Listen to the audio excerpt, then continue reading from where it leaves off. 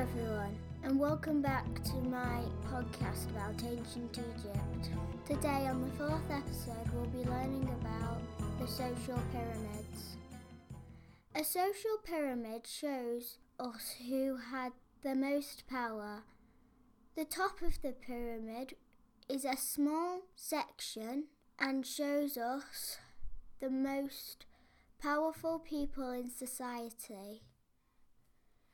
As you move down the pyramid, the sections become wider and the groups inside those sections become less powerful. Normally, the larger the section within the social pyramid, the more people there were within that group. For example, in a school, you could have 5 layers to the social pyramid.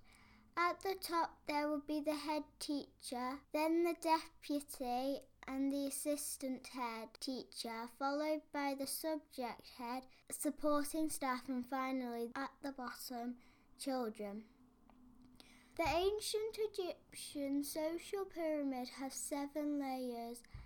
At the top was the pharaoh who ruled over Egypt, making the laws and controlled the land and how resources were handed out.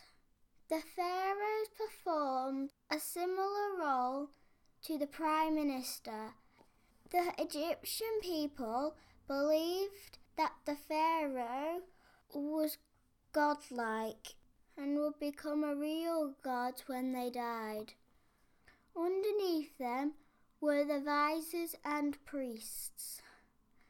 The viziers were assistants to the pharaohs, just like our MPs do for the Prime Minister. Then under them came the scribes. Scribes were well educated and knew how to write and read. A scribe could be a doctor, an accountant, a mathematician, an astronomer, or any role that required a person to be well educated.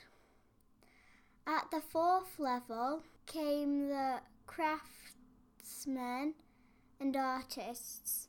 Then came the peasants, who were the farmers, and finally, on the bottom, the slaves and servants.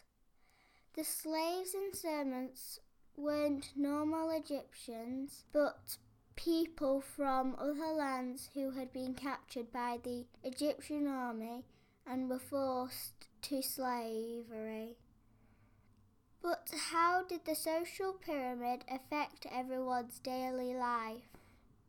The pharaoh was also the chief priest, and it was believed that the ruling pharaoh was a living version of the god Horus, making the Egyptian people think that the gods spoke through them. This gave the pharaohs great power over the Egyptian people. The pharaohs led a grand lifestyle. They were pampered by lots of slaves, given lots of expensive gifts, including jewelry and fine furniture, and enjoyed really nice food. They lived in fancy places and had many wives and children. The life of a commoner, though, was very different. They lived in houses made out of mud bricks, with small roofs and very few windows. Furniture was also uncommon, so they had to sit or sleep on the floor. When it got hot inside, they had to sleep on the roof of their house to stay cool and keep away from dangerous animals. They didn't have posh food either. They mostly ate bread that was that hard it would wear away their teeth when they ate it.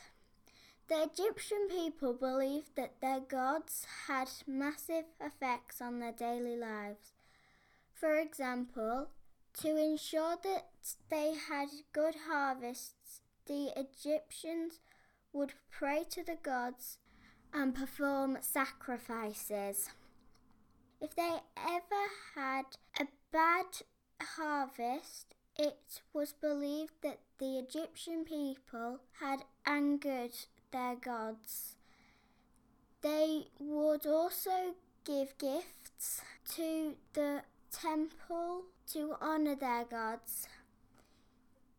As the Egyptians believed in the afterlife, they also saw gods as judges who would stop them from entering the afterlife if they had been naughty, which they had massive effects on their behaviour during their lives. Thank you for listening, and please subscribe for the further episodes.